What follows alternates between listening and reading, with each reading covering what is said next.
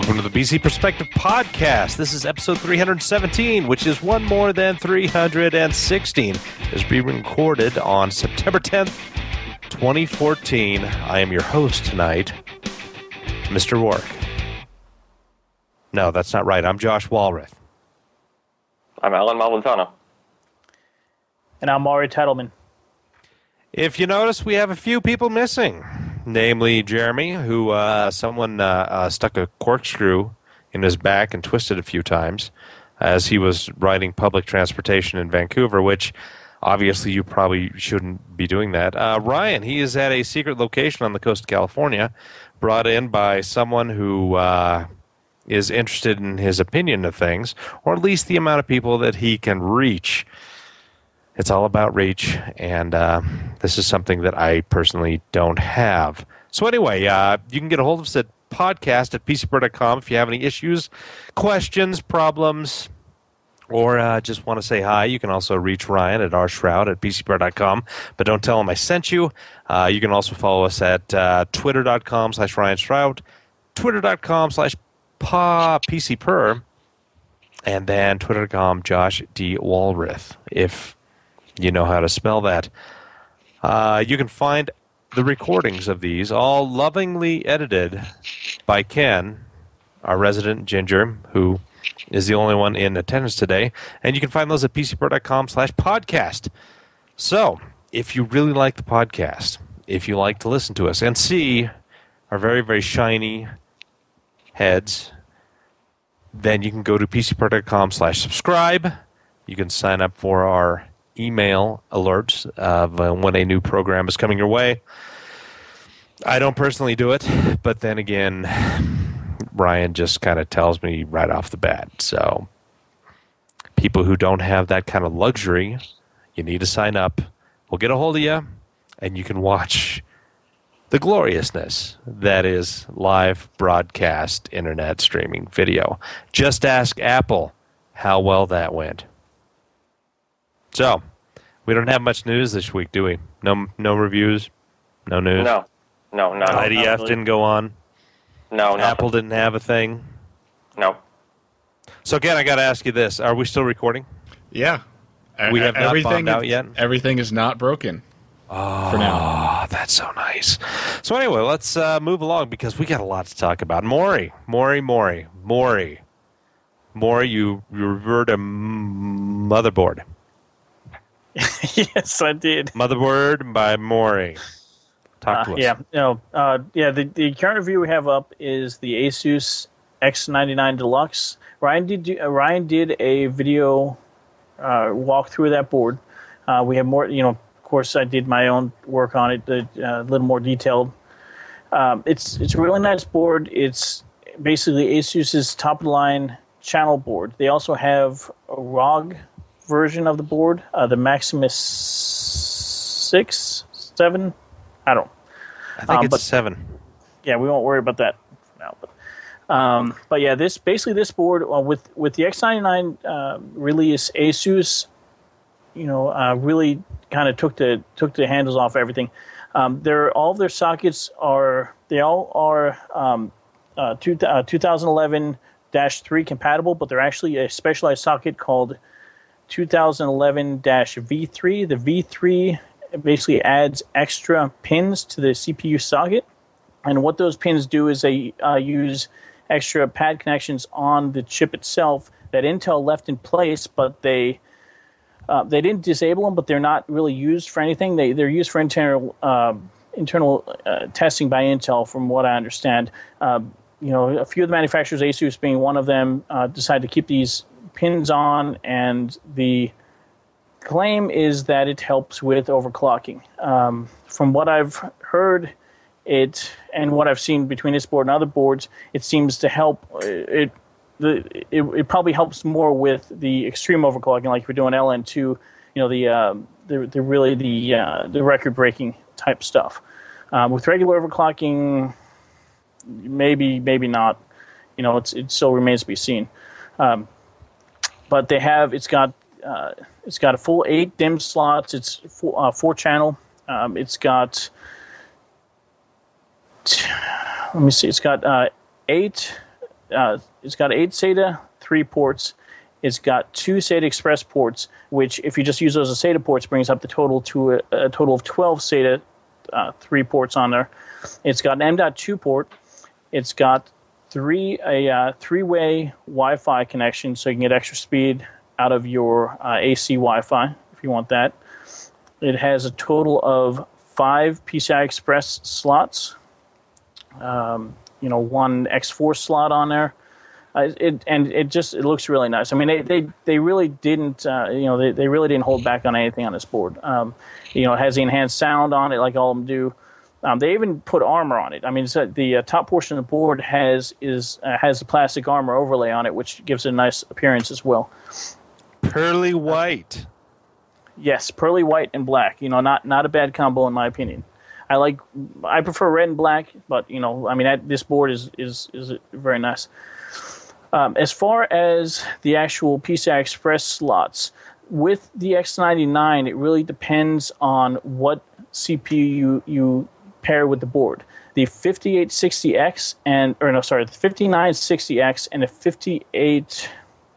5860K, I think, are both 40-lane CPUs. They have 40 lanes that are dedicated to the PCI Express slots, whereas the 5820K is a 28-lane PCIe bus. What that means is basically that translates to how many, what speed your video cards can run at, and how many video cards can run concurrently in the system.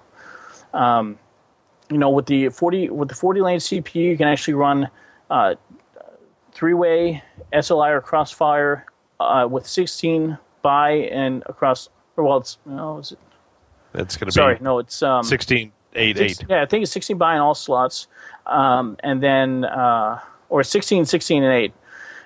It depends. And then with the 28 lane, you can only run 8 by across all, but 8 by is plenty, unless for the most part, unless you're doing some really hardcore rendering. For games, you won't notice much of a difference between 8 by and 16 by. The other innovation in it is the M.2 slot. They put it in a vertical slot. Let me see, Ken. If you go to, I think it's the fourth page maybe, the included accessories page, there's a nice shot of that in the board, I think. Yeah, go to the fourth page, included accessories page. There's a nice shot. Basically what they did was they put the M.2 slot vertical, and they have a metal riser that actually screws into the PCB itself that allows you to use the M.2 without taking up valuable real estate on the board. And with where it's put, it does not inhibit any kind of cooler or memory configuration. It works really nice, and with that upright, it really makes the M.2 a lot more rigid, so you don't have to worry about damaging your valuable drive, because those are still a bit pricey. With that slot, that is a PCIe M.2 slot, so you're going to want to use an X2 or an X4 rated PCIe M.2 card in there.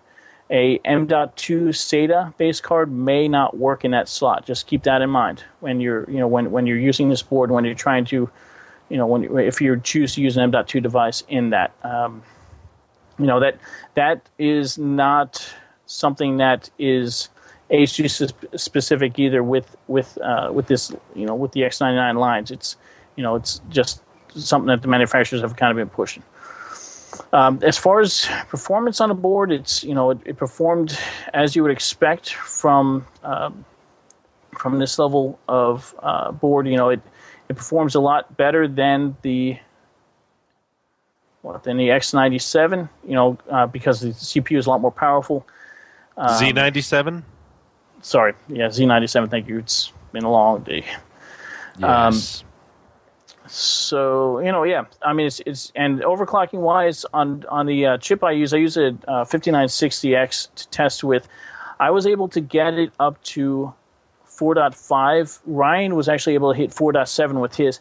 It's these Haswell chips, even though they have improved the yield on them and their and the heat spreader technology and the bonding between the heat spreader and the die is better on the X99 chips than was on the original Z87, Z97 chips, or the original Haswells, there's still, you still get variation on your overall OC, but you should get at least somewhere between 4.3 and 4.5 from what I've seen in the field.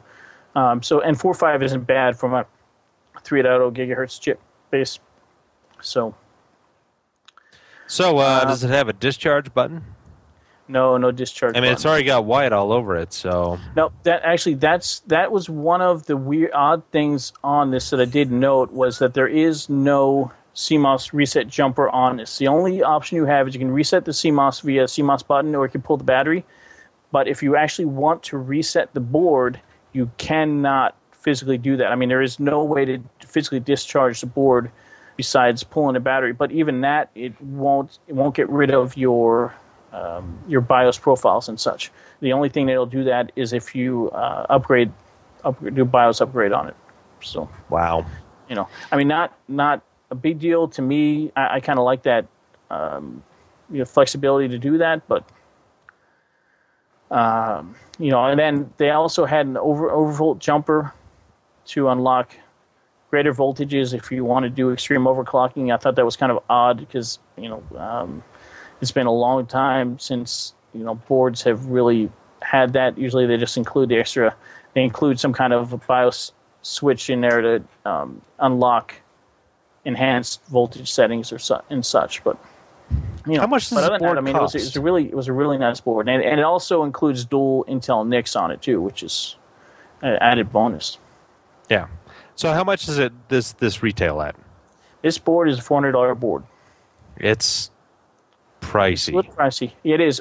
One other thing comes with too that I forgot to mention. ASUS includes their what they're calling the HyperX PCI EX4 card, and basically what that is that allows you to plug an M.2 drive into the card, and you can plug it into the board into one of your X16 or X4 slots. And so this board will support up to 2 M.2 cards from the factory, which is nice. Yeah. So, I mean, the only thing that does is that takes up one of your slots. But, so you have to be careful and make sure that the slot you pick is not sharing bandwidth with something else. Because if you're using a 28-lane CPU, that bandwidth sharing can become more of an issue than if you're using a 40-lane CPU. So just something to keep in mind. Yeah, because if you're spending $400 on a board, you hopefully will be spending another $500 on a CPU with all 40 lanes. Moving along, Alan is happily here through the magic of the magic waves that connect him to us. Even though that he's actually on the set of the movie of Sunshine, and he's in that room where he's getting the full bandwidth of the sun. But anyway, talk to us about the Corsair Force LX 256 gig and 512 gig review of Silicon Motion on Techeap. Yes. So a couple weeks ago, we reviewed the Angelbird SSD work. Remember that guy? Josh. Yes, Angelbird. Yeah, Angelbird. Angelbird. So it was an impressive drive. It was the first Silicon Motion controller we'd looked at as far as inside of an SSD. Performance, I just call it kind of good. Right, when it came to sequentials, it actually did really surprisingly well. Like, it was able to saturate SATA 6 gigabit even further than any other SSD we'd tested.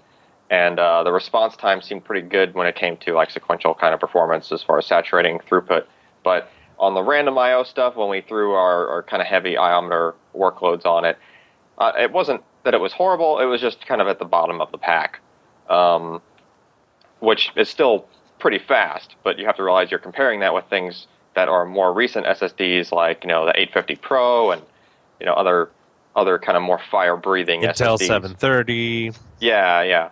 Those are, realize the Intel 730 is modeled after an enterprise SSD. Like, that controller started life as an enterprise controller, and then they overclocked it and put it in a consumer product.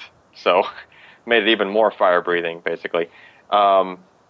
It's still good performance. Definitely like an SSD I would recommend if you could get it at a good cost per gig, which was not the case with the Angelbird because the cost per gig was kind of high.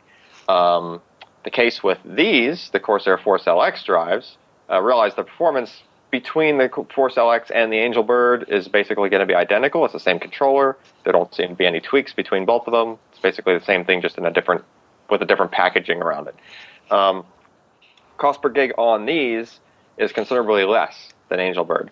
So half a terabyte model was around 50 cents a gig, a little bit higher, like 55 cents a gig for 256 gig, and then it ramps up from that point. For 128 gig, it's 70 cents a gig, so it's $90 for that guy. So lower cost per gigs than we saw with the Angel Bird SSD. Realize there are still other drives that kind of compete. I know Maury's going to have a recommendation here probably towards the end of the show. And, there's just other SSDs out there that are performing similarly and, could still give you competition. But this is another SSD that you could probably add to your list if you're kind of thinking of buying one soon here and you're just looking for good deals. Like if I saw, good cost per gig and it was competitive on a sale for a Force LX, I would probably consider it, just like how I would consider something like an 840 Evo. Yeah. So, pretty solid performer. I would just say, keep a lookout. We actually have another review coming up pretty soon here on yet another version or another product from another company that also used the same Silicon Motion controller. And we're actually going to be able to look at all of the available capacities for that guy, as far as, all the capacities you could connect this controller to and see how it scales in performance across the whole range. Has Corsair done any custom firmware from this that you know of, or are they just kind of using the stock Silicon Motion type stuff? Yeah, from how it performs, it's identical to Angel Bird, and so it doesn't seem to be any different. Like even on the iometer results, if you compare the half a terabyte Force LX to the half a terabyte Angel Bird, which I included both on those graphs just to show that. The lines almost overlap perfectly. So that usually indicates that there's really no tweaks and, they're not clocking the controller any faster or nothing like that. Basically the same product. Yeah, so there's room for improvement, potentially. There might be, but I think that most of the companies are just going with the base firmware for Silicon Motion specifically. I haven't seen or heard of anybody doing anything special with them. And so it seems like at the price point that you probably wouldn't want to invest in R&D to create your own firmware and potentially get a small performance advantage over the competition at the nicely saturated SATA 6 bus. Yeah, this is a product that tends to it's not sitting at the bleeding edge product line from companies, right? Like ADATA also actually has a SSD line that uses that same controller, and it's called like the SP620.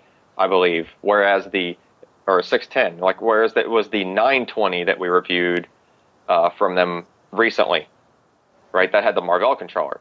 So it's kind of like how they're segmenting their drives. Like you got Marvell that's like really fast performance, and you've got some other controllers that are really fast performance, like Samsung's Pro Series and Intel 730 and that kind of stuff. And this is one of the other ones that it's a good performer, but it's not the bleeding edge and.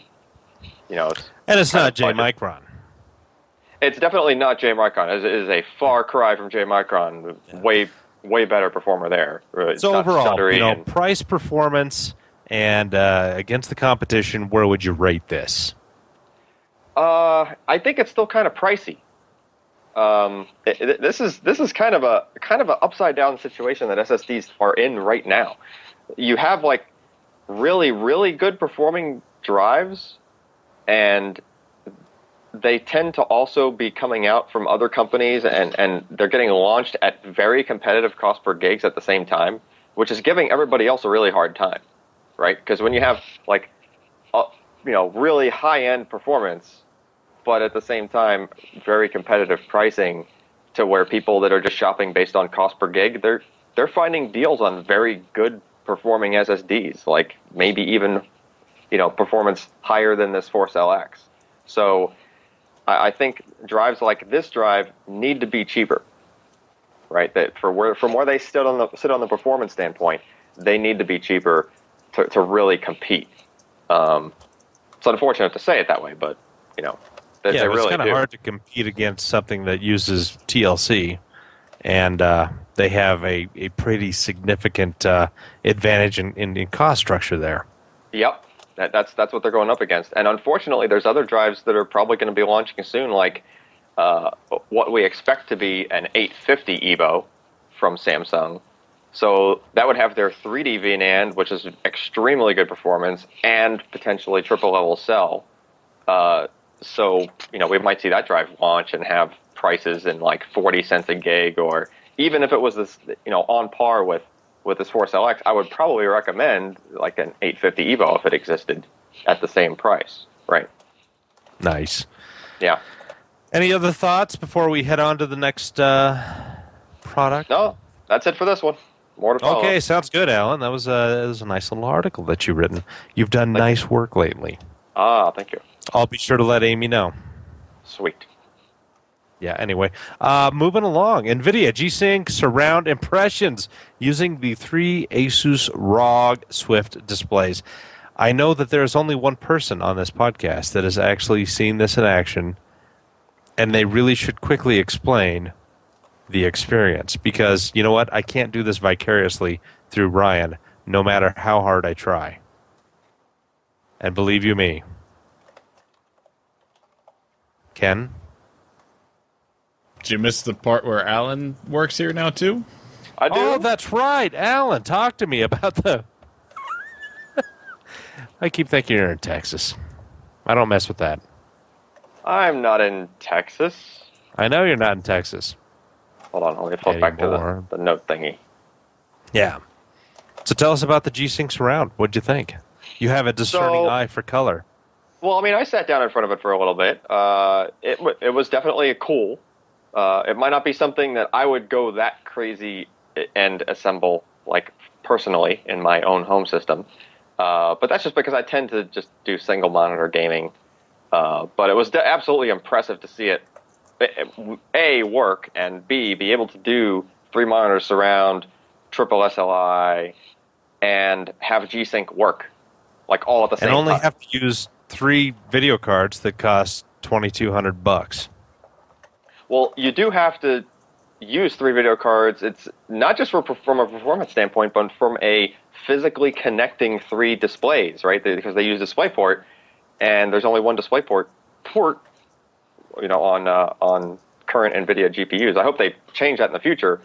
But even if they made a 3-port card, I wouldn't see just one card driving 3 of these displays, right? Because that's an awful lot of pixels to be pushing. But just to have that, just to have the surround type experience going, at the same time as G-Sync, it's really one of those things you absolutely have to see it in person. Like, there's no video that we have produced on PC Perspective that can equate to you sitting in front of a G-Sync panel. There's really just no comparison. There's no way to show it to you. It's like those TV commercials that try to show our TV has better yellow. It has yellow pixels and it makes your screen look so much better. And then they try to show you an example and you're watching like a 10-year-old television. So you can't. That tell. has 3 sub-pixels. Yeah, that per only pixel. has red, green, and blue. Yeah, but this TV has yellow, and look how much better it'll look. Well, if you can show me that well, then I don't need your television. That kind of thing. Let's increase the saturation. That's pretty much all they do. But this is just a completely different experience. I mean, Josh, you've seen G-Sync in action, right? No, yeah. Well, CES. Yeah, I think it's yes, it did. Yeah. Yeah. But it was not exactly in a controlled. But anyway, yeah, I have. That's and true. It does make a difference. Yeah. Well, when you're actually sitting at one of those systems and actually using it and gaming on it, I mean, other things start to make a difference, right? Like you actually should install your mouse driver. So if you have a higher refresh rate mouse, so that you actually get the higher refresh rate, because it's getting to the point where you would actually notice that difference, that sort of thing. Whereas before, the display was, waiting on a frame if you had VSync on, that sort of thing. If you're not doing those waits or pauses or getting your tearing, once you remove all those things from the equation, then it's a different result, right? It's other things start to play into the latency factor, and you start kind of keying in on those things, and it changes how the gaming experience is. But yeah, it was cool to see all of that work at the same time, and we actually had to use like a beta driver even to make it work. Like the NVIDIA had just made all that stuff work, like right before we recorded that event. That's really cool. Well, Yeah. hopefully we'll be able to see more of these in person. Apparently, there's another a more cost-conscious, I believe, is it Acer, is bringing out another G-Sync monitor that should be a little bit more affordable for the common man. I think it's a 1080p unit. We're going to see and hear more about that soon. Moving along. The Intel Xeon E5 2600 V3 processor overview. Haswell EP up to 18 stinking cores. 18 cores? Really? Alan, have you played this with this as well? With that particular? No, I didn't play with it personally. Oh, but was this from IDF? Let's see. That Or do we have one? Information came out about it during IDF, and then Ryan wrote this up, right? Is that what this one is? I believe. Why do you so. ask me? I only work here. Well, because I, as you'll see in what we're going to cover in the next little bit here, there's been awful lot of storage stuff I've been covering, so I haven't been able to look over Ryan's shoulder the whole time. But let me take a look at 18 cores. What the interesting part? Oh, I saw one of the slides from this. Yeah, is one of the interesting parts about this is probably the fourth or fifth picture in there. It is showing like how the ring buses actually work, like how these cores are going to communicate with each other when you have so many of them, right? It kind of starts getting a little bit tricky, right? Because you can only have PCI Express connected to so many of the cores. So now you have to do this kind of funky translation and like having like buffered switches between rings to be able to have the cores on one side talking to things that are only connected to the other cores that are on the other ring. Yeah, it's essentially cache coherency in between so many cores. It's kind of like what AMD ran into with HyperTransport and why they developed, cohesive HT between, but there were still jumps and whatnot. And I imagine that a ring bus would improve that in ways, but also prove to be problematic in others, depending on how bidirectional it actually is. And boy, it's a that's very a lot of tricky engineering. thing.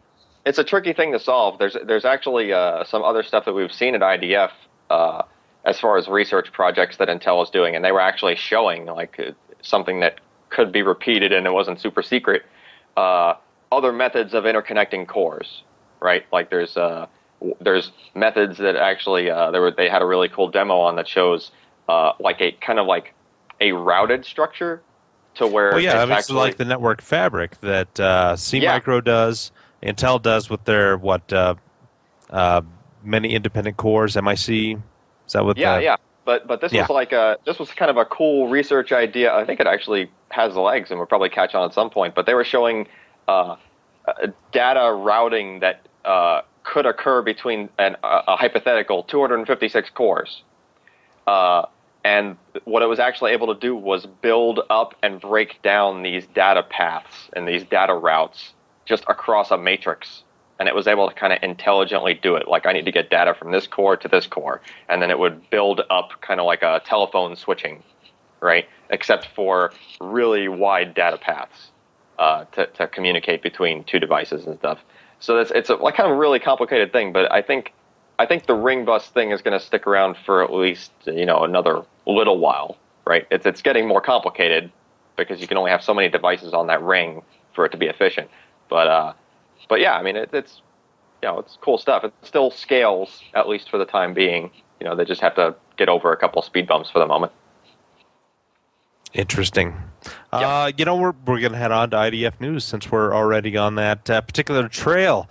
Intel announces core and processor lineup using Broadwell Y. Now, the Broadwell Y was supposed to be released a while ago. However, due to various reasons, this is now the first that we are seeing it. The Broadwell Y is the low-power variant that goes from something like 4 watts SDP to 15 watts TDP, but that 15 watts is only in kind of a burst. These are dual-core parts, hyper-threaded. What probably is most interesting is that Intel has really, really improved the graphics portion. If you take a look at the die shot of this particular product, and Ken, am I talking about the correct one? Yes. Yes, I am. Graphics takes up now 50% of the die. Where have we seen that before?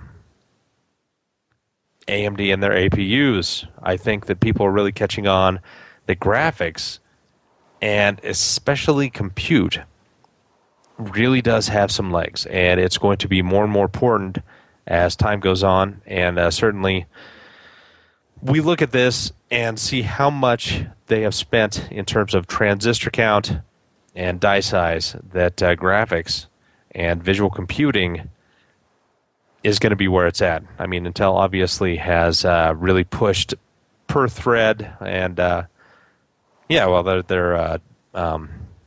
instructions per clock and per thread performance is outstanding. And so we see, parts like this, which, really, if you have a tablet or a mobile product, you're not going to need many more than 4 threads. But certainly with, these Retina type displays and 25 by 16 that you hold in a 8 to 10 inch tablet, you're going to need a lot more graphics power, and certainly they are delivering with this. They went into all kinds of stuff about how small the chip is. I think Ryan discussed earlier this summer about how power is supplied to this, things that they're doing interesting wise in form factor, and how they just even mount these stinking processors to motherboards. It's a lot of interesting work and a lot of things that Intel has done well, because they really believe that mobile is where everything is going, and they're putting their money in their mouth is. Any of you guys have any comments about Broadwell Y? Well, it's gonna be interesting with the power specs on this, because with this processor, Intel's finally starting to realize the power promises that they were looking to deliver when they delivered. They're talking power promises with Ivy Bridge and Haswell, and while we've seen some of them, they've been not as good as they've been promising. I mean, once you actually see the Ultrabook and the laptop versions of these come out, you're going to have a laptop that can be powered for full use 10, 12 hours or something on a decent battery, probably. I mean, it's got some really bitchin' potential power wise. Yeah, and this is certainly their first of the 14 nanometer, which they call, which we can go into hours about process technology. At least I could. Maybe Ken could. He's kind of an interesting guy. Ken's not a very interesting guy. So anyway, 14 nanometer. It's going to be low power. It's going to be high performance. They're 2 nodes away from anybody else. We've only seen Apple release their 20 nanometer product. It's one of the first really big, or at least relatively big in terms of transistor count, products that is on that particular node. So Intel is well ahead of the game when it comes to process technology. Asus ZenBook UX305 will be based on Core M. Oh, wait, no, I've skipped one. IDF 2014 Intel shows Core M5Y 70 performance numbers. Now, remember, this is a 4.5 to 15 watt part. It's going to spend most of the time as 4.5 watt. This is going to be a tablet. It's not going to have much of a heatsink. And some of the initial numbers showed it to be pretty darn fast. Not as fast as some of the higher wattage parts, but for being 4.5 watts overall, it's kind of smoking it. So this is just Cinebench, and that is a really it's CPU bound, but in this particular case, it's kind of spanking everything around. And that they are all at higher wattage than this one. So it's going to be kind of interesting to see. Oh, look, there's more things in there. I really should probably click on this. So yeah, we got the Cinebench. Oh yeah, these were new. I did not see these, so these must have been updated, or at least whatever. yeah, it's spanking the Tegra K1, the previous Atoms, the A7, 3D Mark again, killing that K1, which is kind of interesting. It's going to be interesting to see exactly what is going on here because K1, they were really, really pushing graphics and graphics horsepower. And if Intel is nearly 50% higher in performance, it's going to be somewhat telling. So this is going to be certainly an interesting product, and especially at the TDPs. And again, if you look at that die shot, a lot of it is all graphics. So we'll expect to see these things. What is it? Q1 2015? I think for the Core M stuff, it's like next couple months. I think October. Oh, okay. Yeah, I thought they were trying to get them beginning before in October. Christmas. Yeah, it's Q1 is going to be the laptop and Ultrabook stuff probably. Wow. I think, if I remember. Yeah, correctly. if this really turns out to be as good as they are showing, it's going to be trouble for the rest of the mobile market. And the way that Francois is talking about it, I mean, it is Francois. He does work for Intel, and he has a vested interest in showing the best foot forward. But if these benchmarks are accurate, then Intel really has quite the mobile chip on their hands. And certainly they have the process technology to take advantage of a really good design. So it's going to be interesting to see what Intel does, and we certainly appreciate them showing us. So the Asus ZenBook UX305 going to be based on the Core M. Do we have a picture of that one? Look at those monstrosities. Now, Alan has one of the earlier ZenBooks. I think he's on it now. Are you not? No, I'm on a different laptop right now. Oh, you That loser. ZenBook has started to act as if it's not wanting to be alive anymore. Oh, well, It lived a good life.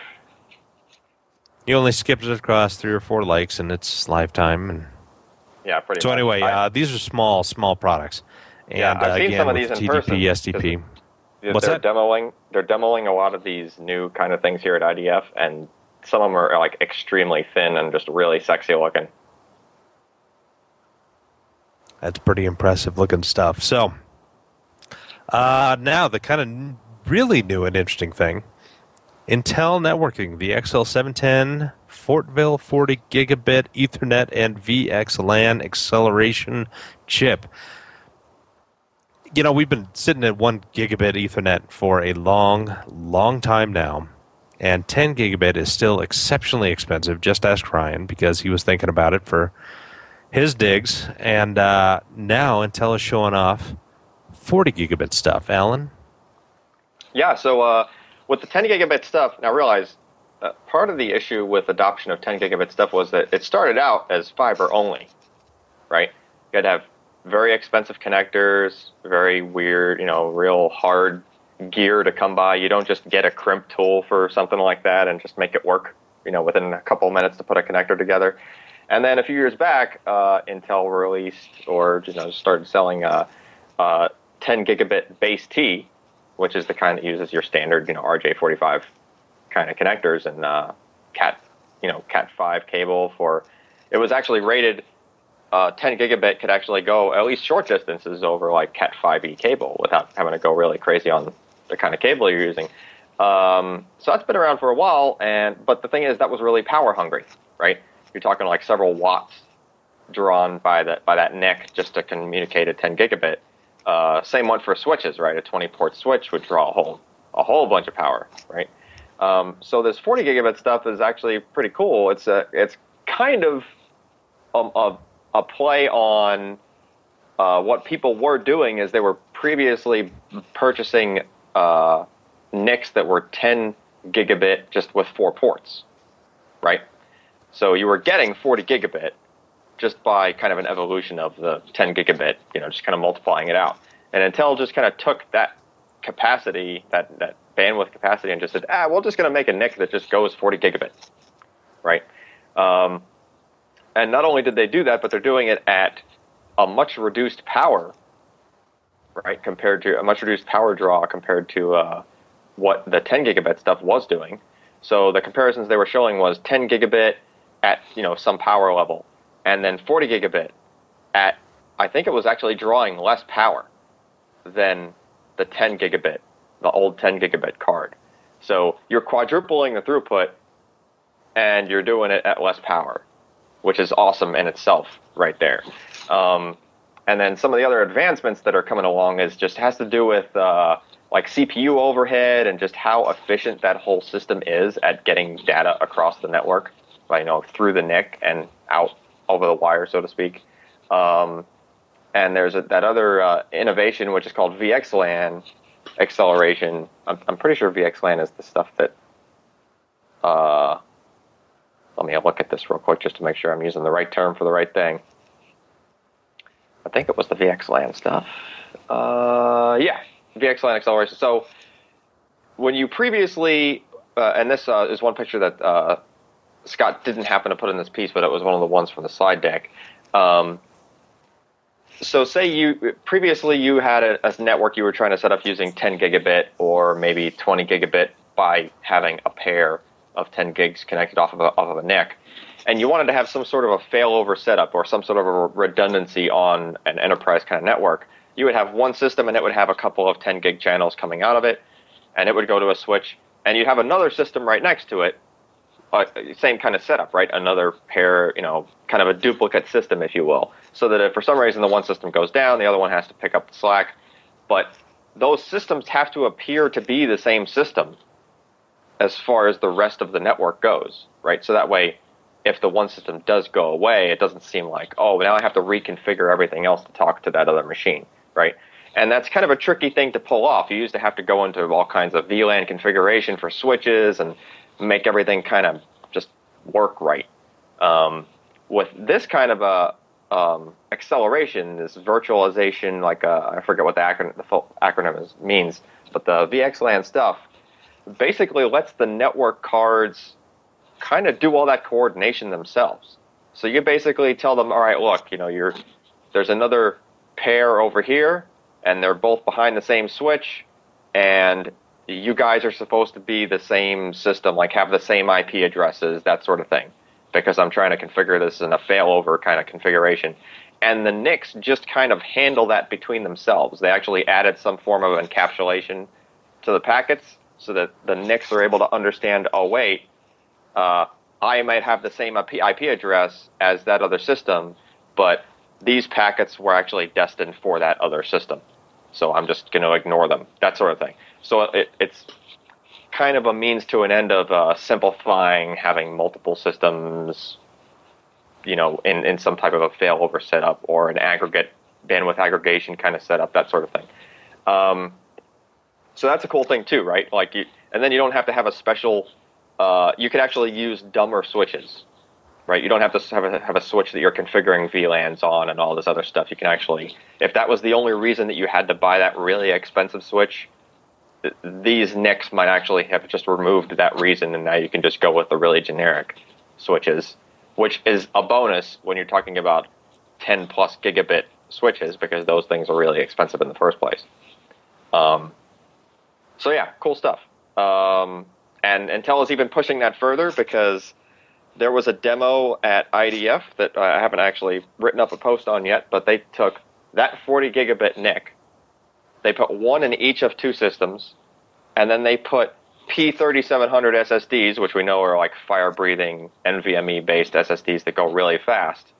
And they were able to pass the NVMe SSD data over 40 gigabit to another system. So it's going over a cable. It has to go through a NIC and get to another machine entirely. And it was pulling the same 450,000 IOPS remotely through that NIC as it was to another P3700 that was connected in that local system. So they're basically able to get the same crazy high IOPS over Ethernet even by doing Yeah. Did you actually touch the cable? Was it burning hot? No. It's just like it's if you look at those connectors, you'll see that those are the 40 gigabit link is kind of sort of like a quad 10 gigabit style connector. I forget the exact name of the connector, but so it's not a must-use plenum cable, so it does not instantly start on fire. No, I don't think. I think you could. I mean, don't get me wrong. It's going to be meant for a short throw, right? I don't think you're meant to go, hundreds of meters with yards. the cabling. Yeah. You'd probably just get a few yards out of it, but enough to be within a server room and get over to an adjacent rack or whatnot. But I don't think now that you put that idea in my head, tomorrow I'm gonna go and put my hand on that cable. But I really don't think it was power going through the small cable. Well, right, so first of all, the card was not actively cooled. Right, it was just sitting, and it wasn't even sitting in a 2U server machine with a whole bunch of fans blowing over it. Their demo, actually, one of the Intel staff was kind of complaining that they were like, we wanted these guys to set up this awesome demo and everything, but then they just put it in these 2 desktop machines, and they were like, it's kind of, they wanted it to seem more enterprisey than that, but they didn't need to because the stuff was not that power hungry, right? So just the thought that they were, moving enterprise-grade IOPS across, 40 gig E between 2 machines, and they just did it with very simple desktop machines for the demo, with the fans not even spinning high on them, that sort of thing. They added a couple of little fans that are these really slimline fans that sit between a couple of PCI slots, like they're really low profile and really thin, but just for the sake of getting some air moving inside there, to be kind of sort of like what a server machine would have. But other than that, that was it. Like just really slow spinning fans, just kind of moving some air across the card. Interesting. You're going to have to take a look at that and let us know what you think and what you find out. Yeah. Moving along, though. I mean, because we're not even halfway done. IDF 2014, Intel and Google announced Reference Design Program, guaranteed 2-week AOSP updates. So essentially, Intel and Google are working together to make a reference design based on Intel stuff. And they have a 2-week turnaround for any kind of, major software changes? Is that the Android open source project? So this is kind of a big deal that Intel is supporting. I mean, long dead is the Wintel platform because Microsoft they're not exactly a niche player, but they are not the hot and sexy thing anymore. I mean, if we're looking at mobile, it's going to be Google, it's going to be Android. We're going to be looking, it's going to be curious if we'll ever see anything in iOS, since Intel and Apple are partners on the desktop and notebook side. It will be interesting to see if they'll be able to squeeze in there as well. But with this open source project, with Intel working at it, so essentially what I'm gathering from this, and you can correct me if I'm wrong, Ken, it's like, it's almost like the Nexus type machines, except with Intel processors, and they find issues and updates and whatnot can be done very, very quickly because the hardware is going to be all very similar. Yeah, I think the general idea is Intel will put out reference designs, and if Asus wants to make a tablet to that reference design, then instead of having to recertify the device for every update, Intel will handle that on their side and just push the updates to Asus, and then they'll push it to consumers. Nice. That's the general idea. Yeah, so it's going to be interesting to see where this goes, because I know if you have like a modern cell phone, smartphone, you hear about the latest version of Android, and you longingly look at your phone and wonder when it's going to be upgraded to the latest and greatest, and you wait months and months, and then your provider says, no, we're actually not going to update your device to that. So, hopefully we'll see a little bit better performance from this. But moving along, Skylake Silicon up and running for a second half 2015 release. Now, if you remember, Broadwell is the first generation of 14 nanometer parts. Skylake is going to be the second gen of 14 nanometer parts. They've already got it running. They've got it running that 3D Mark, cloud? I can't remember which one. Ice Storm? Yeah. Yep. Running pretty quickly on essentially just really, really brand new silicon and running without an issue. So you're going to see performance improvements. You're going to probably see a few little power improvements as Intel takes more advantage of its new 14 nanometer process. And boy, they're so far ahead of everybody else, it's not even funny.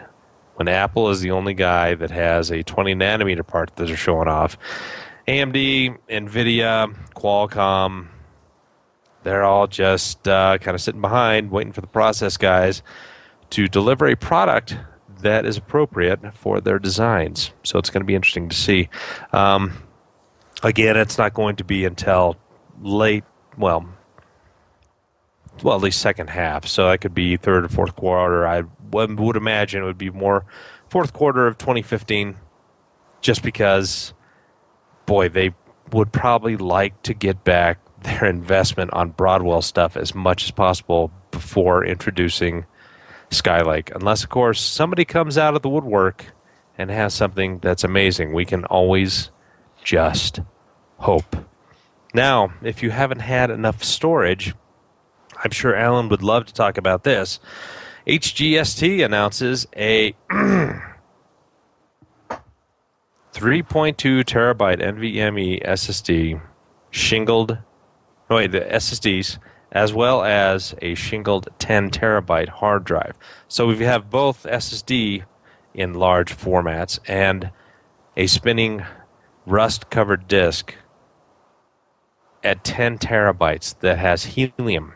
So does the disk talk funny?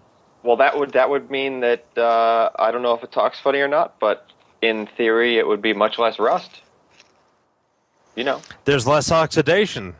Yeah, it's a hermetically sealed drive as well. It doesn't have a vent hole, right? Otherwise, the helium wouldn't be there for very long. Correct. All right, so first the SSD, and I'll just caveat all of this by saying details are kind of not really there for either of these. They were press releases, but they didn't just have like spec sheets and all the like. They just said, "Hey, we're going to be making these."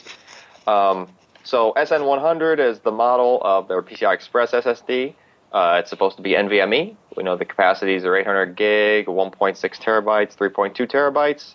We know they're going to be half-byte PCI Express, and also in the I forgot the name of that SFF thing, but basically a 2.5-inch PCIe connected format, right?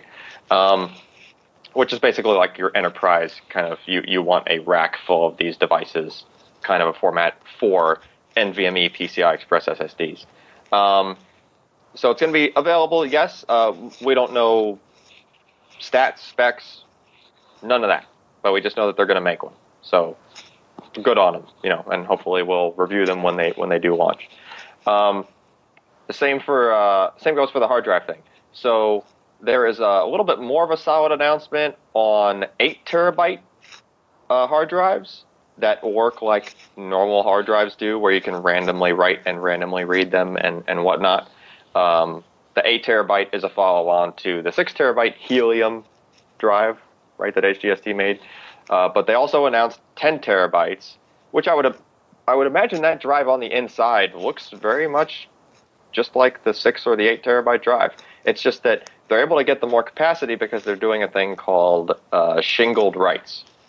So how this works in a short version is that when you write a track on a hard drive, normally the tracks are separated from each other. One track never touches another track, and there's always a little bit of empty space in between just to make sure that that doesn't accidentally happen, right? Because if you accidentally overwrite another track, you just lost data.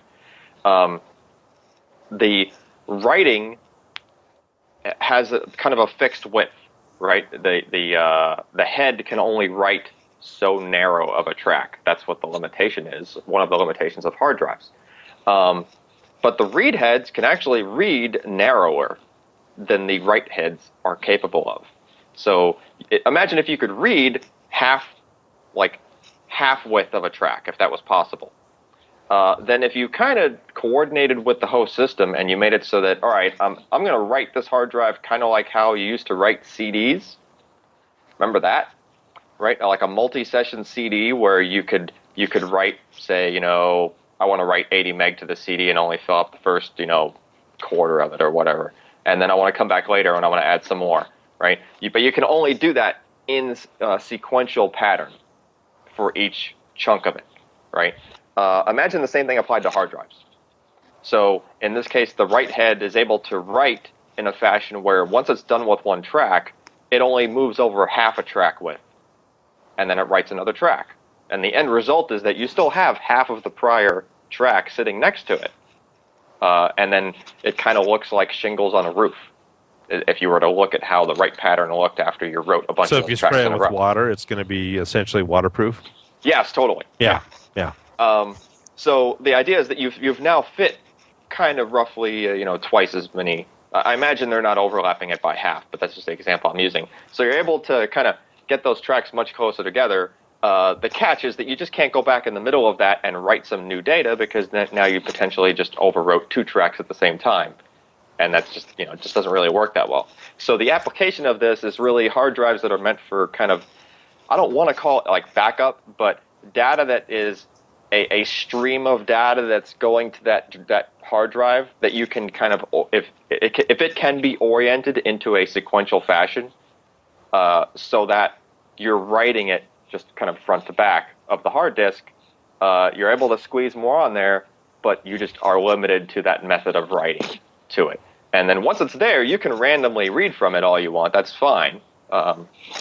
So, think the kind of stuff that old stuff on Facebook, right? Stuff from a year ago. Think of all that data. Think of everybody's pictures and all that content that's just been pushed onto Facebook, like just terabytes and terabytes of it. Way more than that even. You take all that, over time, you want to be able to archive it somehow, right? So imagine if you could take all that and move it to another set of hard disks in a sequential fashion, in bulk. But then somebody, grandma might want to go look at your birthday pictures from 2 years ago, and when she does... Nobody wants to see those birthday pictures of me. Well, there are some people that they do want to be able to look at them. They want to see Josh when he had hair, right? That was a long time ago. So they want to be able to look at that stuff. And so when they do that, somewhere a hard drive like this would spin up in a rack in a data center somewhere, and it would access that picture. You can get to it faster than tape, is the idea, right? You want to be able to put it somewhere. It's more of a cold storage idea, but you still want to be able to access it in a reasonable amount of time, not have to read a whole tape front to back just to be able to get to your picture that happened to be at the end of it, right? Yeah. Yep. Okay, so let's move on to the next one. Since we're talking about archival cold storage, Western Digital announces new AE HDDs at the very, very strange size of 6.3 terabytes. Yeah, and it's even stranger than that because 6.3 is not the only number. Think 5.9, 6.0, 6.1, 6.2. Just mix and match them at will. So here's the idea here. This is Western Digital's approach to the same thing we were just talking about with HDST, except Western Digital isn't going to kind of change the way they're writing. They're not going to do this shingled writing method. It's still going to be random access. What they're going for is they realize it's archival storage. Well, you can take a consumer hard drive and do some additional tweaks to it and give it kind of enterprisey firmware and whatnot, and program it so that it's able to spin down aggressively and be very power efficient. It's not that difficult of a thing to do to tailor it just to that same kind of thing I was talking about, right? You have data, you want to archive it to disks, but you want to be able to randomly access it later occasionally, right? Not all the time. So these are same kind of thing, but Western Digital, I would argue, is going to be able to do this stuff for a cheaper cost per gig compared to a helium-filled, hermetically sealed hard disk, right? Because those things are still pricey. Even though you might be able to get a 10 terabyte version of it, the 6 terabyte version of the HDST helium drives is like 2 or 3 times the cost of an equivalent 6 terabyte Western Digital, like a RED, for example, right? So Western Digital is trying to go the route of how can we make these drives cheaper and still use conventional stuff, right? Not go really crazy technology changes that would end up driving up the cost. And one of the ways that they're going to do this is by binning the hard drives based on capacity. So how hard drives actually work out when they make them, say they want to ship a 6 terabyte model.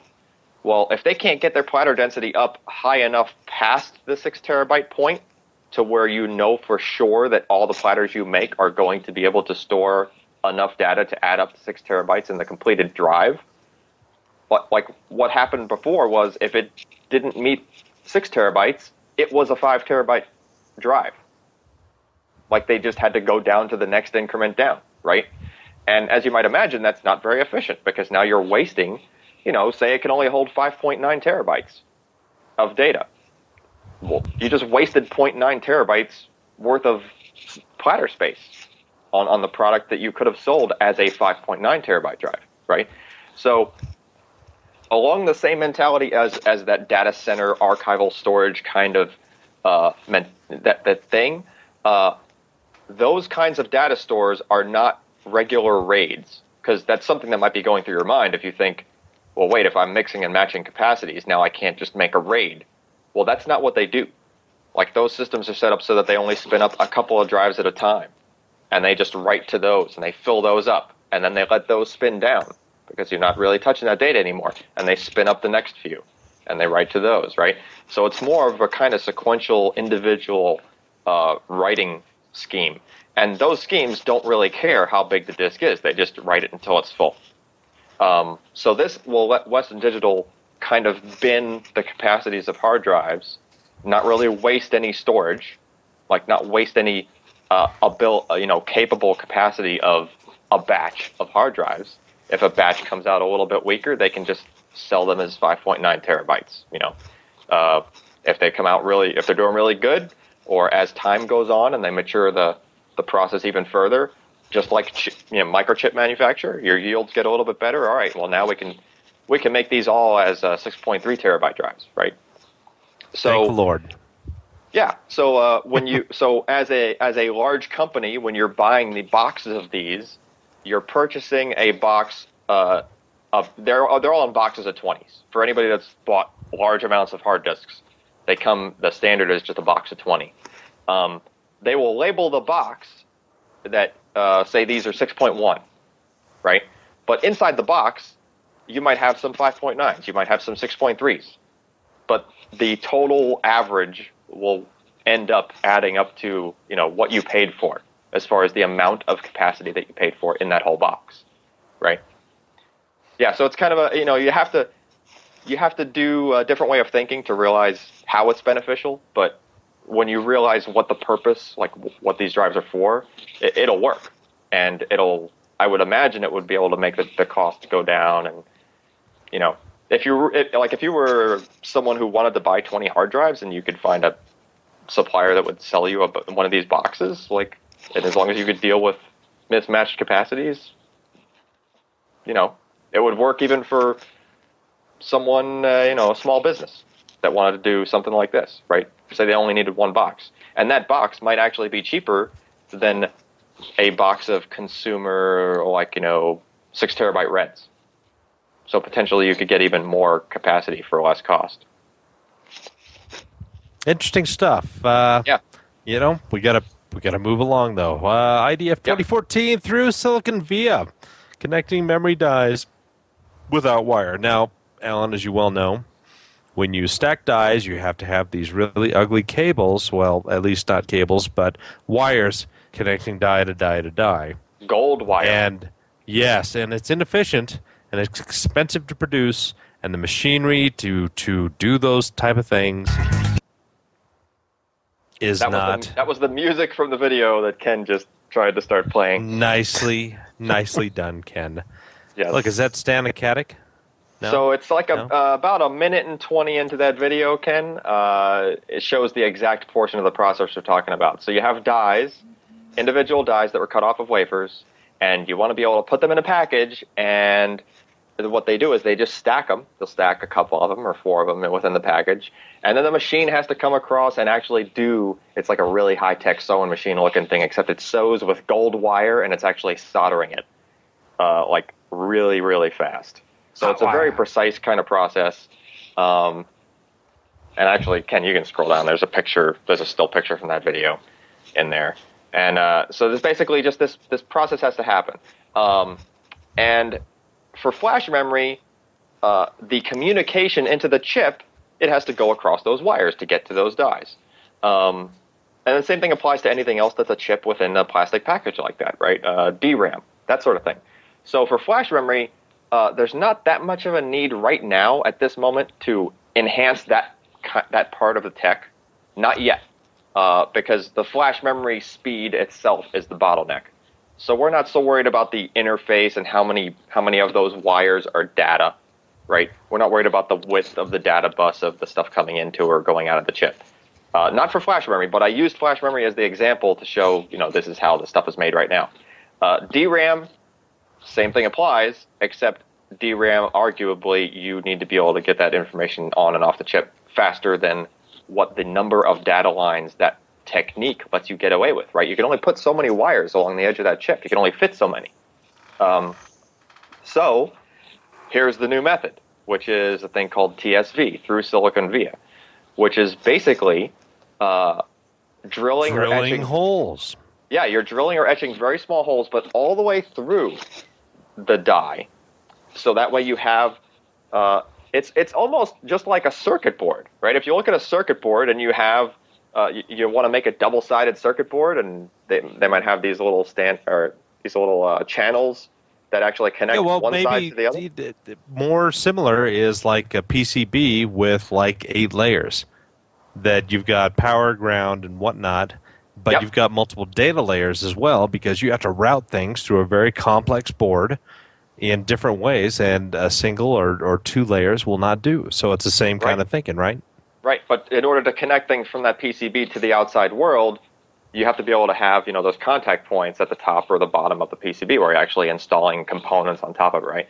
Well, imagine PCBs without any components, just like flat PCBs, and you want to be able to make connections between them. Like this would be, each die within that package, right?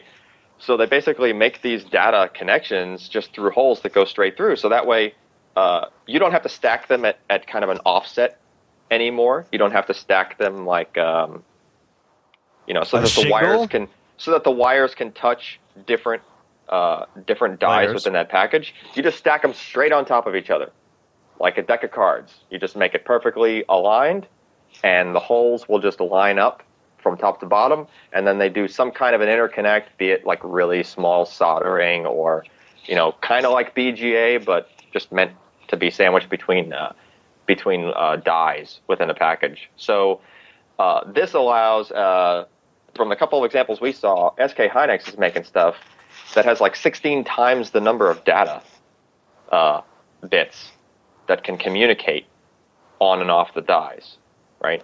So when you start making it that much of a change, it also another added bonus is you can put more dies within the package easily, right? You're not trying to stack so high and figure out how that machine's going to fit that many wires connected to, say 16 packages high or something crazy like that, or 16 dies high. They're able to just keep going vertical with it.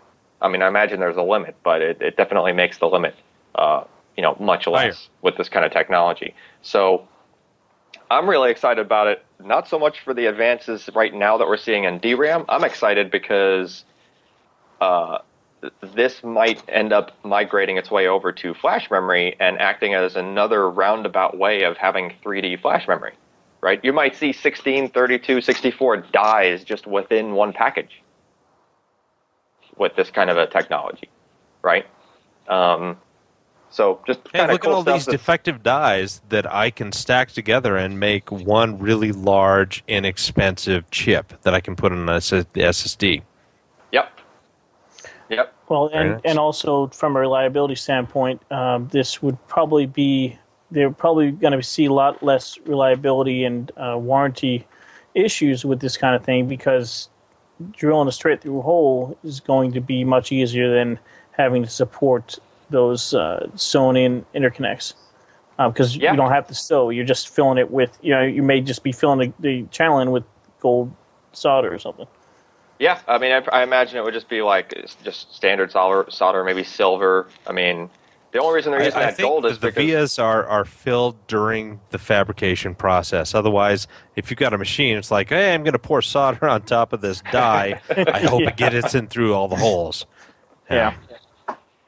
Yeah, but it's interesting. Closing comments on it, Alan. I just think it's really cool technology. It's actually been around in other methods, like CMOS sensors tend to use this sort of thing. So you can connect the sensor to a backing, like I'm forgetting all the terminology, but basically, camera sensors, imaging sensors, things like that have actually used this to some extent. It just hasn't been applied to these other fields, and it just will open doors to get storage to be faster and easier and cheaper and more efficient. And all those someone good things, was asking about thermal dissipation. Now, if my understanding is correct, I mean thermal dissipation is essentially a vertical process. So you've got a couple of guys stacked. Eventually, they're all going to heat up to about the same, and certainly they're going to have less surface area to dissipate heat. But the guys who manufacture this are going to tune the products so that this is not an issue. They're not going to probably... one flash memory in NAND does not run inherently hot. It's not like DDR3 SDRAM, which doesn't run nearly as hot as DDR2 or DDR1 at high speeds. So I think that in terms of thermals, we're not looking at as many problems with stacked dies as compared to, say, hey, I've got a GPU and I'm stacking 4 RAM, DRAM dies on top of that. Then you're running into some real issues. If you looked at like integrated DRAM in some of these products, like supposedly Volta, all those are done to the side and not on the actual GPU itself. So thermals for this type of memory, it's not nearly as crucial as in other ASICs. Yeah, well, there's actually improvements that can be made there too. Once you start packaging it this way, nothing says that those holes have to be at the edge of the die, right?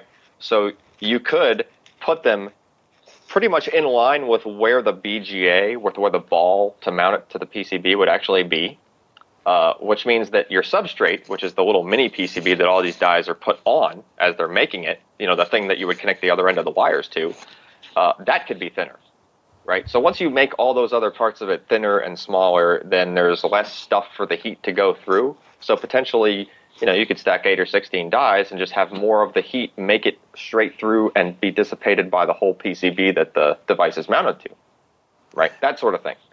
And then on top of that, flash memory in general, flash memory generally draws. I'm not going to say it doesn't draw any power, because it does, especially when you're writing. But there have been a lot of improvements in power efficiency during writes to flash memory, which is the most power-hungry operation. And it's probably pretty soon it's going to be to the point where you're writing very quickly and drawing very little power at the same time, and therefore not really making that much heat to the point where it'd be a concern. Good. It's certainly something that we need in the industry, and it's nice that we're finally seeing physical solutions being offered to the market in a relatively short period of time. So, other things have happened outside of IDF, and Dell certainly seems to want to push the envelope with a 5K, if that's what they want to call it, a 5K panel that runs at 5120 by 2880. And this is going to be exceptionally inexpensive, correct, Ken? Of course. Why wouldn't it be? Well, yeah. Ultra sharp 27-inch 5K. This is... You'd think that medical imaging would be the absolute, bomb for this. We don't have a whole lot of information on it, but 6.5 million pixels more than 4K. That's just a lot of stinking pixels. Hey, at least it's got 16-watt integrated Harman Kardon speak, and Do we know when this is going to be released? I think they said Christmas, so like sometime before the end of the year. Maybe In time December for 24th. Christmas. I'm going to go with December 24th. Boy, and when the is- kind of graphics you're going to need to push this. Yeah, exactly. When's the single graphics card that can push this going to be released? 2016. Yeah, well, which is kind of funny because NVIDIA, the GM204 information is starting to leak. Now, oddly enough, I have not really been reading this stuff. I've just been damn busy with other things. Any of you guys know the basics about GM204? Nope. Guess No, not. sorry. WCCF Tech video cards have released some information, at least with the 3D Mark Firestrike, and it shows things like the GTX 980 SLI outperforming the R9 290 Crossfire, but it's not quite as fast as the 295 X2. So we expect to see the GTX 980 sometime soon. I know that there are certain members of our team who cannot talk about this, and unfortunately or fortunately, I guess I can. So we don't know a whole lot. There's going to be a more power efficient part. It's Maxwell based. We're going to see increases in clock speed from the current GTX products from NVIDIA. It seems like the basis of these products will be 4 gigs of RAM on a 256-bit bus. So we're going to see some modest increases in performance from the current 780 and 780 Ti's, which is not a bad thing whatsoever. So hopefully prices will go down and performance will go up. Any other comments from these guys? Nerds? All right. Ken, did you have to wear any lead lining from the containment structure that Intel sent you guys? That's just standard operating procedure now that Alan's here. I'm just always encase myself in lead. You don't know how radioactive that guy is. Let's just let the video speak for itself, because there's this awesome part at the end with a little dubstep. For more information, be sure to visit the Pro Performance website at inte.ly/unbox.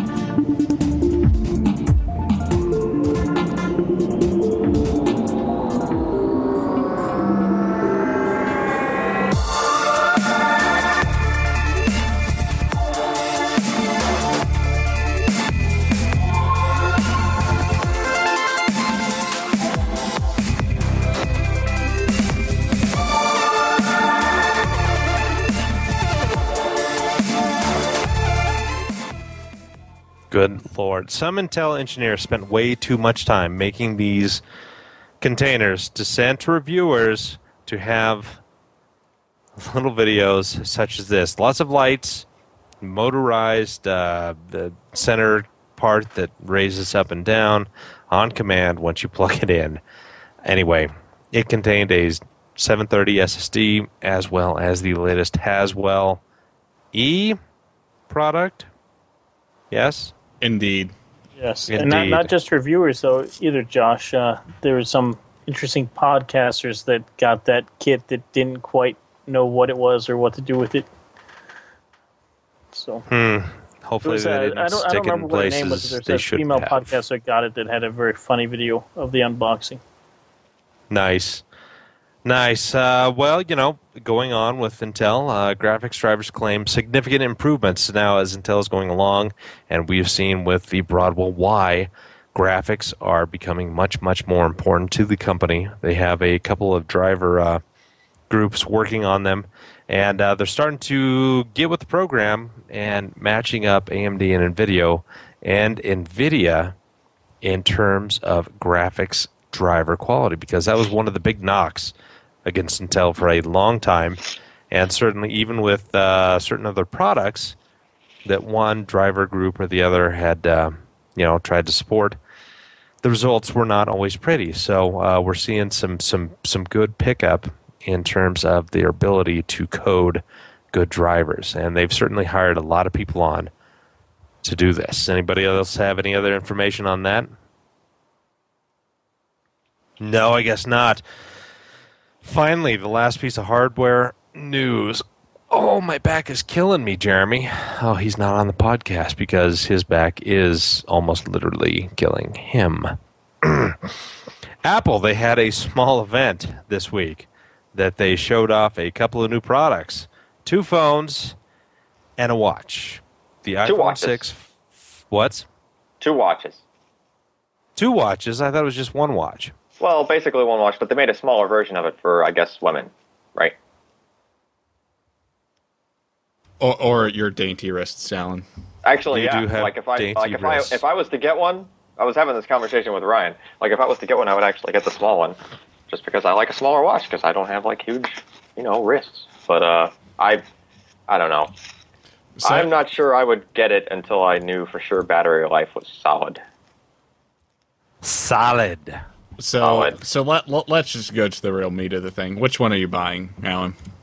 My wife and I haven't asked Amy directly, but I'm guessing she wants the 5.5, and I probably would also get the 5.5 because I want the bigger screen, right? Because I've what's Ryan's newest smartphone of the 5 that he carries around? What's that one? The OnePlus One. Yeah, the OnePlus One is basically the same thing, right? It's the same resolution. It's a 5.5-inch screen, and just the holding it, it's a similar thickness, that sort of thing, and just kind of sitting and just using that device, like that's comfortable to me. Like I would like that size, but I have. So can you do your thumb all the way from the bottom to the top with the 5.5? No, you can't. And actually, what I was specifically checking out, just discussing this with Ryan last night, and looking at his OnePlus. It's a OnePlus One, right? Yeah. Yeah. Because we were kind of commenting, like, it looked like if you double tapped home and it shrunk the screen halfway down, it's like, would you really need it to go all the way halfway down to comfortably use your thumb all the way across to the opposite corner? And yeah, to actually have the phone like sitting in your hand, and you know how when you have it in your hand, you kind of like cup it with the little palm of your hand there, and to get your thumb all the way to the opposite corner on that large and wide of a screen, you really do have to shrink it down in half. So I mean, it is usable. Me personally, I probably just use my other hand and just kind of like scroll stuff and whatnot. But I think it's interesting that they still have that ability that you can use your thumb on the screen if you were just trying to walk and your other hand's full, you're trying to text someone real fast, you just, tap home twice and it kind of gives you that capability. And the other bonus is the battery life, right? Because you're going to get much bigger battery in that form factor. Yeah, and I like the idea of not having to, get reading glasses to be able to read the screen and stuff, Yeah, certainly the DPI on these products are not as impressive as things like the LG G3 or the HTC One Plus.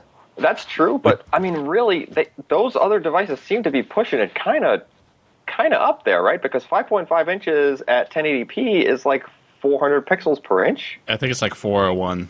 Yeah, so I mean, really, and again, I was looking at the same thing on Ryan's OnePlus One, and it really, I mean, it looks Retina at that resolution. Like it's a Retina screen, basically. Like you really can't pick out pixels. You have to be holding it like this to be able to see that there are pixels with bifocals at our age. Yeah, at our age, I can't focus that close anymore even. So there's not a chance that I can even tell that there, discriminate pixels on that screen. So, I mean, it seems like a low number. Like people are like, oh, the 5.5 is only 1080p. But when you compare it to what Retina screens were in only 4 inches, I mean, it actually is much more. How many people do you know have 1080p monitors that are less than 22 inches in size? Yeah, I know. The 1080p thing seems to have kind of carried to monitors that seem to be larger than I think they should be for only a 1080p panel, Yeah, but still, it's kind of insane. I think the really interesting thing about this release, I mean, obviously they're improving their software, but the A8 processor is one of the first of the really big and publicly available 20 nanometer products from TSMC. They're the first to really release it. It's a 2 billion transistor product. It has some impressive performance. It's got better thermals. It's got better power. It's supposedly I think they were showing a graph that here's your performance over time in terms of battery power and heat. It does not go down in speed at all. So you're holding it in your hot little hand. It's going to be as fast as if you pulled it out of the freezer. Well, okay, maybe not. But anyway, you know what I'm talking about. So it's going to be kind of interesting to see the performance of this part when people finally get their hands on it. Again, nobody else really, other than some guys that had some smaller, lower power ASICs that utilize the 20 nanometer process. I mean, guys like AMD and NVIDIA, they have not yet, as far as we know, had a product that was 20 nanometer. So it's kind of neat to see Apple actually doing this first. But you know what? We're like an hour and a half in this damn thing. Yep. So I think it's time for hardware, software picks of the week. And maybe hear Maury's dulcet tones yet again. But he's like last in the picks. Ken, do you have a pick? I don't have a camera turned on, but my papercraft model of the iPhone 6 Plus would be good, because since Ryan took the OnePlus Does it 1... fit nicely in your hand?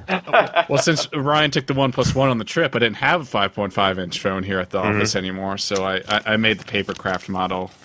Nice. I'm still debating. Does it got good heft to it? Yeah. Oh, yeah. It feels like a real premium It's product amazing here. feather light. Yeah. Listen to that crinkle. Real great feel. All right. Flexible, too, which is weird. My pick of the week. We're doing a big email change, going from like Thunderbird and Pop to Exchange, and people have years and years and tens of thousands of emails that they want to change over into the new Exchange structure. And so we've been using Aid for Mail to make this transition, so they could start using Outlook and then going to Exchange. So relatively inexpensive per seat, and it makes our lives a little bit easier. Alan, do you have a pick, or are you just being lame? I have been surrounded by an insane amount of new stuff just for like information overload. So I'm not even really sure I want to pick any of those things, though. But I don't know. I would say my pick of the week is educating yourself on all of the insane numbers of news posts that we have published this week and are probably going to continue to publish for the next few days. Because, it's good stuff. IDF usually has really good technology stuff, and there's a whole bunch of other people here as well that are showing their respective, new technology as well. It's definitely cool geeking out stuff. There was actually a system that I'm gonna make up a news post probably tonight or tomorrow on that was pushing over 11. I think their claim was over 10, but I saw it doing over 11 million IOPS. That's a lot of crazy. IOPS. Yeah. And Facebook is the one, supporting that one. No, this was just like a kind of a technology demo. Like these guys just put this piece of gear together, and it was 24 P3700s connected to. They had to connect it to 3 systems at the same time, like 3 very multiple core Xeon servers, 3 of them, to be able to handle that many IOs per second. Like when you have to connect 3 computers to a SSD device in order just to be able to push it all the way. Yeah, that's pretty crazy. That's pretty cool. Maury, what is your pick? My pick is yet again another SSD deal. I found this one on the hard forums and on I think it was off of Slick Deals. It's basically a 480 gigabyte Samsung 840 Pro equivalent drive for $170. It's a refurbished drive. Its actual model number is 843 Pro. It's a data center model of a drive, and Alan could probably elaborate a little bit on this. But it's got the same MLC as a regular Pro. It's just got a little bit of a tweaked firmware on it. And it also is supposedly has a little bit more over provisioning than a regular Pro drive, so it's ready to last a little longer. It is refurbished, so it's only got a 30-day warranty, but they say that they have never been used. So it's SM843. Okay, so yeah. I'm trying to remember if I've got this right in my head, but I think the 843 was the 24-layer VNAND. I think. Okay. Which is, yeah, I mean, and the data center drives are pretty good. But keep this in mind, though, you might actually get, like, for consumer workloads, for regular desktop workloads, you might actually get a little bit better performance out of, like, an 850 Pro. But really, it's going to be a fast SSD. It's just that it's more tuned for sustained, random writes, like random 4K writes, that sort of thing. Which sometimes that means that they go a little bit more of the slow and steady wins the race route on how the drive handles I/O, like just workloads, right? Like if you hit a desktop class as just a regular consumer SSD with a kind of a workload that this SSD is designed to handle indefinitely, the desktop one would only be able to pull it off for a little while, and then it would just kind of give up the ghost, and it would perform much slower than this one might. But before that period happens, just for regular stuff like gaming stuff and whatnot, the 843 might actually be a little bit slower for those kinds of workloads. But if you can get a smoking deal on something enterprise rated with really crazy high endurance to the point where if you're using it as just a regular person, you pretty much don't have to worry about burning out the flash and wearing it out for your lifetime, then yeah. It's like, I will just use this SSD for as long as I live, and it will work in whatever. Until the Windows install reaches 400 gigs. Windows 15 or whatever. Yeah. Well, you know what? That's it. That's the end of the pain for this evening. So, again, you can find these podcasts at pcper.com/podcast. You can follow Ryan at twitter.com/Ryan Shrout, twitter.com/PCPer. I believe that Maury, Alan, and myself all have Twitter accounts. Look them up if you want to hear the crap that we talk about, which I probably talk about more crap than others. Maury talks about more Star Wars and Star Trek thing than anybody else. And Alan, I'm not sure what the hell you do, but I think your wife does more Twitter than you. Probably. Don't look her up. You're just, yeah, anyway. Okay. So that's it. That's our show. Number 317 is in the can, almost literally and metaphorically, which is kind of the same thing, but in different ways. So, I'm Josh Walrath. I'm Alan Valentine. And I'm Maury Tattleman. And thank goodness, good night.